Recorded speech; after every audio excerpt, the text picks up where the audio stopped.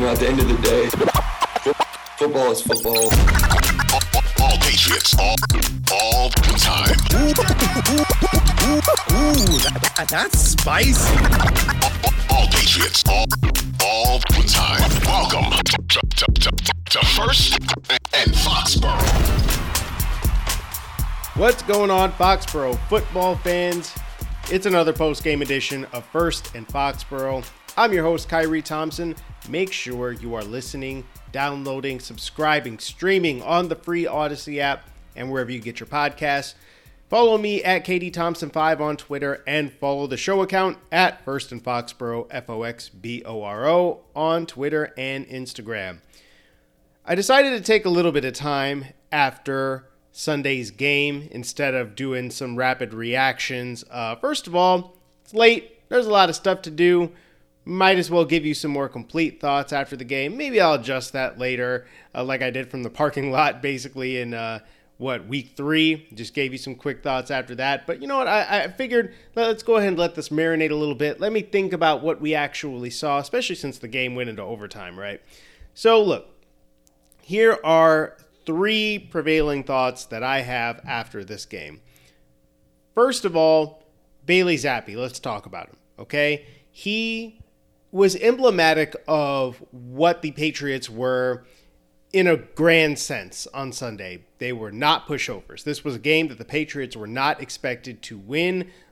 They weren't even expected to be in it, honestly. They were 9.5-point dogs. Like, people thought this was going to be a 2-score game that the Packers were going to easily walk away with, and it ended up being nothing of the sort.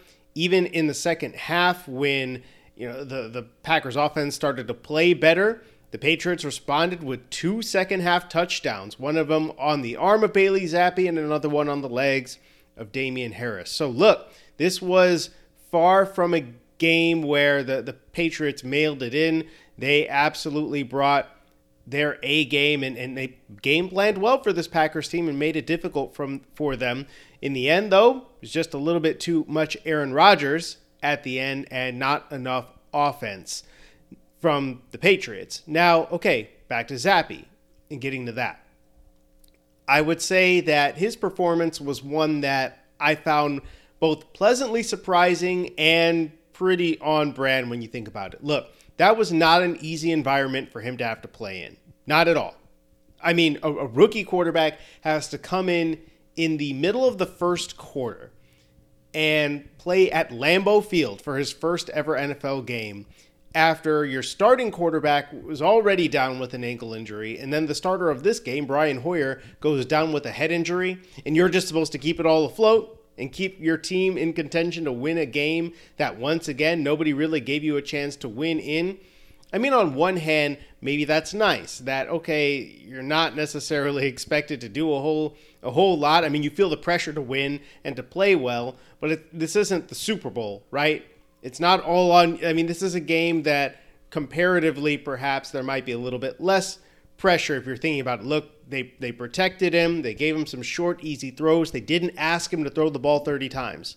Okay, they tried to do the best they could to keep him, kind of reeled in and playing with it himself. And I thought the Patriots handled it about as well as they could have, and that Zappe handled it about as well as he could have. I believe the final stat line was 10 of 15 for Zappe for 99 yards, the 1 touchdown, no interceptions, which is good. That's a huge plus.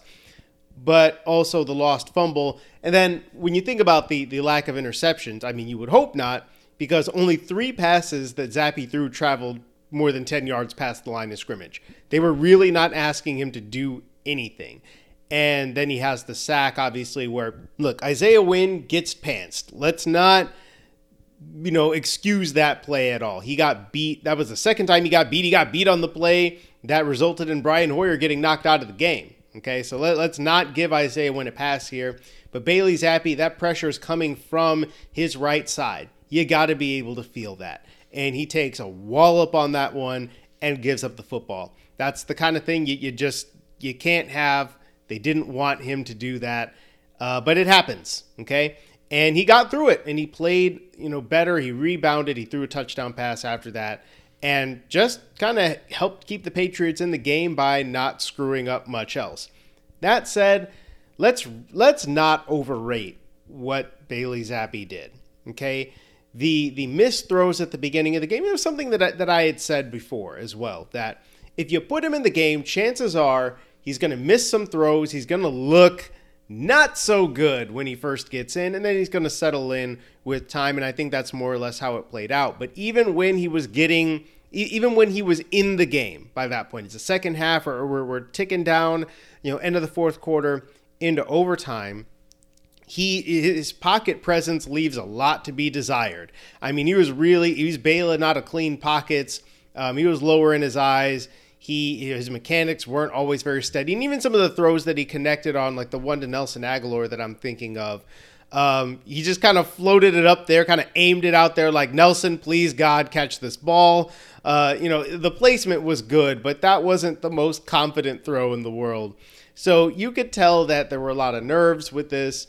It was certainly a situation where I think he was in survival mode. And I think the Patriots offense was too, though they did the best they could in terms of running the football with him. You can quibble if you want about not going for it on fourth down, at the end of the game there, and deciding to punt the ball back instead of going for it on 4th and 5, and then Rodgers goes and wins the game. Bill Belichick explained why he didn't do that twice on Monday morning, in which he said, look, if we fail there, then the Packers are 1 first down away from getting in field goal range. So give him a long field, hope you can make a play. Rodgers misses some throws, what have you. I mean, in the end, though, Aaron Rodgers has been in that situation so many times. It was a walk in the park for him, even with a less than stellar receiver core, which he's kind of battled with at times during this year. He's Aaron Rodgers. He makes plays. That's what he does. And he knew what to do. That is what it is. In the end, he gets paid too. He gets paid a lot, as a matter of fact, to go out and do what he just did. That said, I mean, you can quibble with that if you want, them being less than aggressive and, kind of keeping the training wheels on Zappe the entire game. Again, I think when you're looking at it from their perspective, they're just trying to get through this thing. They're just trying to get it over and done with without doing any more harm to Zappe or doing harm to their chances to win. Fine line to walk, and in the end, they couldn't come up with enough plays to win. It is what it is. But I think my reasoning in saying all of this is now we're hearing people saying, you know what, Brian Hoyer shouldn't start another game. As long as Zappe's healthy, Zappe should just go ahead and play. And I just don't know that that's going to be the case. Brian Hoyer, look, his status is up in the air. He had a head injury. It looks like he was diagnosed probably with a concussion. And so his status will be something to monitor throughout this week. But if Brian Hoyer can play, then I feel like he's going to play. I feel like they are going to start Brian Hoyer because in the end, this is not about, let's see what we have in Bailey Zappe. They're still trying to win football games. And you have a very winnable slate of games coming up right now where you could get this afloat and keep it afloat so that Mac Jones can come back and potentially, make a push towards the playoffs. However unlikely that might seem to some of us. If you're trying to do that, you're not going to play Bailey Zappe right now. He's not there. He's not entirely ready. And again, that's understandable. He's a rookie, right? That was his first ever NFL action. That's fine that he's not ready to play right now. Completely. But again, if you're talking about trying to win games, which the Patriots are trying to do right now, I think that if Brian Hoyer is healthy, you play him. And I think that he looked just fine. He looked more than adequate in the amount of time that he was on the field. He had the one incompletion to Hunter Henry, which was a little bit off target. He was under some duress on the play. And then he gets walloped by Rashawn Gary on a very similar kind of missed block to the one Isaiah Wynn that led to the Zappe fumble. But I mean, I think from what you saw from Brian Hoyer, you probably are going to want to roll with him if you want to win a football game. I just don't think we're at a point in the season where it's like, I've seen enough from Zappe. Let's go ahead and leave him in and just see what he's got because he can't be worse than Hoyer. This is not a, 4-12 team right now where it doesn't matter what you do, you're not making the playoffs. They can still win. And I think that Hoyer probably gives you a better opportunity to do that right now than Zappe does. And then obviously, with Mac Jones not being able to walk. Once Mac Jones is able to walk and play and plant off that leg, then we'll see what happens. But I don't know that that's going to be coming this week, coming up against the Detroit Lions, based on what I saw from Mac Jones in practice. Once again, we'll see how that all shakes out this week when I go down to Gillette Stadium and chat with people and see if Mac Jones is at practice and all that good stuff. The other thing about that, I've mentioned his name a couple of times now, not in a good way. Isaiah Wynn was bad. I mean, we're not just talking about the 2 sacks that he gave up that, one of them led to Brian Hoyer getting knocked out of the game. The other one led to a fumble. But we're also talking about penalties. We're talking about holding penalties, false starts. I mean, just look, I get it. Penalties happen in the NFL. There's no way to avoid it. Even for the best players, it's going to happen. You're going to get dinged. But Isaiah Wynn just has not been it. And I feel like after what happened with Trent Brown in week 1, where he had a rough game to start the season, you haven't really been hearing that much about Trent Brown on the other side of things, which is a good thing. You're not hearing about Trent Brown necessarily getting thrashed out there. Maybe there's the occasional miscommunication between him and Cole Strange while they figure some things out.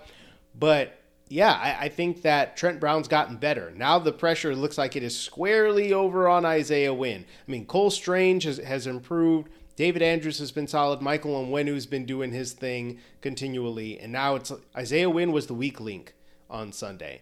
And he eventually, he got help from Marcus Cannon as an extra blocker over there, like an extra tight end, against those wide rushes and in the run game. And then the Patriots just went, you know what? We like the way Marcus Cannon's playing better than Isaiah Wynn, so let's go ahead and throw him in the game. That's where we are right now. Isaiah Wynn, the guy that you picked up the 5th-year option for, is now somebody that you've decided you can do without. And this 30, whatever Marcus Cannon is, like 32 years old, just signed him to the practice squad. We trust him more than we trust you. That's a bad place to be in for Isaiah Wynn, and it's not a great place for the Patriots offensive line to be in, especially with a bunch of injured quarterbacks now. Okay, this is not ideal.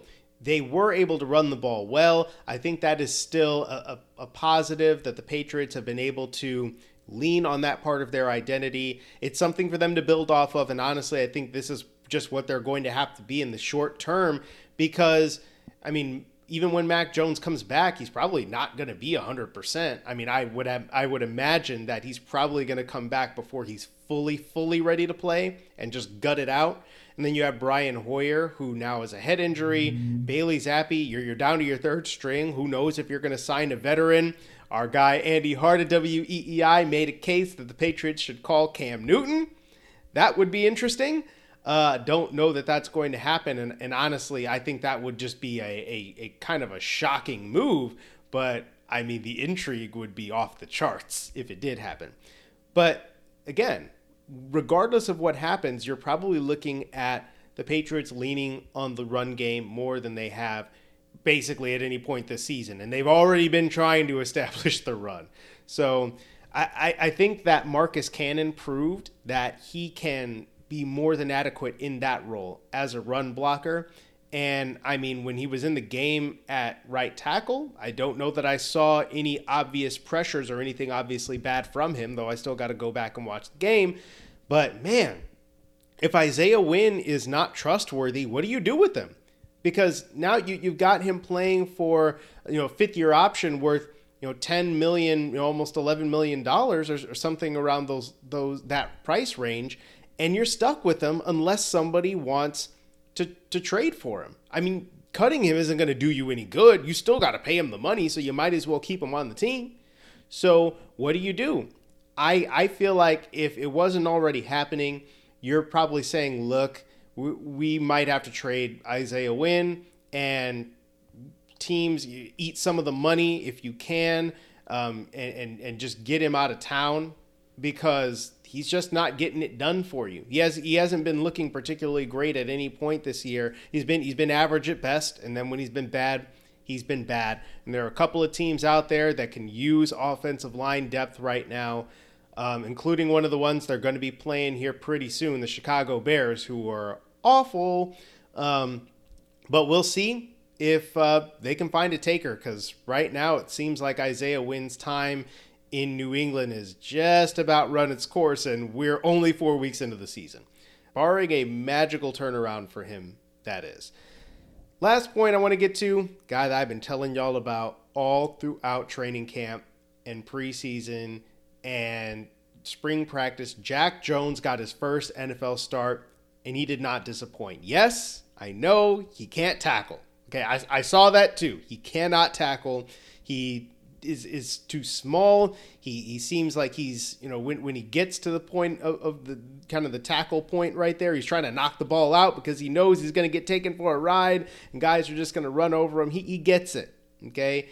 And he's just trying to do the best he can, fighting like hell. But when it came to being there in pass coverage, more often than not, I mean, he got beat on in one of those overtime catches that the Packers went down and won the game on the game-winning field goal. He got beat by Allen Lazard on one of those, but on other ones against Romeo Doubs, he was right there in coverage. He had the pick six on Aaron Rodgers where he read it like a wide receiver, caught it, took it back to the house, showed off those ball skills. And look, man, he's a playmaker. That's what he is. And I love the fact that he got an opportunity, that he's been getting opportunities to show that. And I feel like if he keeps playing like this, they're going to go after him in the run game. I get it. But he's far from a liability in the passing game. And he takes the ball away. He took the ball away from Romeo Doubs earlier in the game. The throw was a little bit out front of Rodgers, kind of exposed it a bit. And Jack Jones went in there and helped rip it out, and he recovered the fumble. I mean, he won the turnover margin. He won the turnover margin in this game by himself as a rookie. That's good stuff. So I also want to say Peter King, great experienced reporter.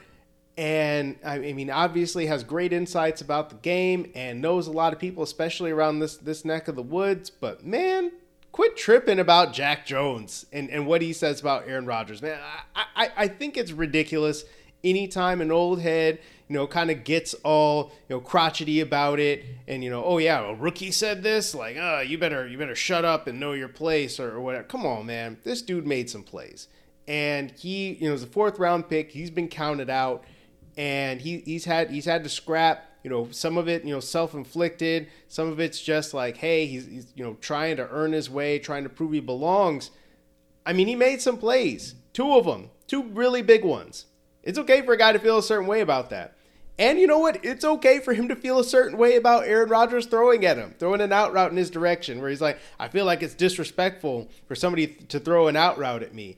I mean, Aaron Rodgers picks on rookie cornerbacks all the time. Of course it's disrespectful. He doesn't respect them. He's trying to test them because he doesn't think they can hang.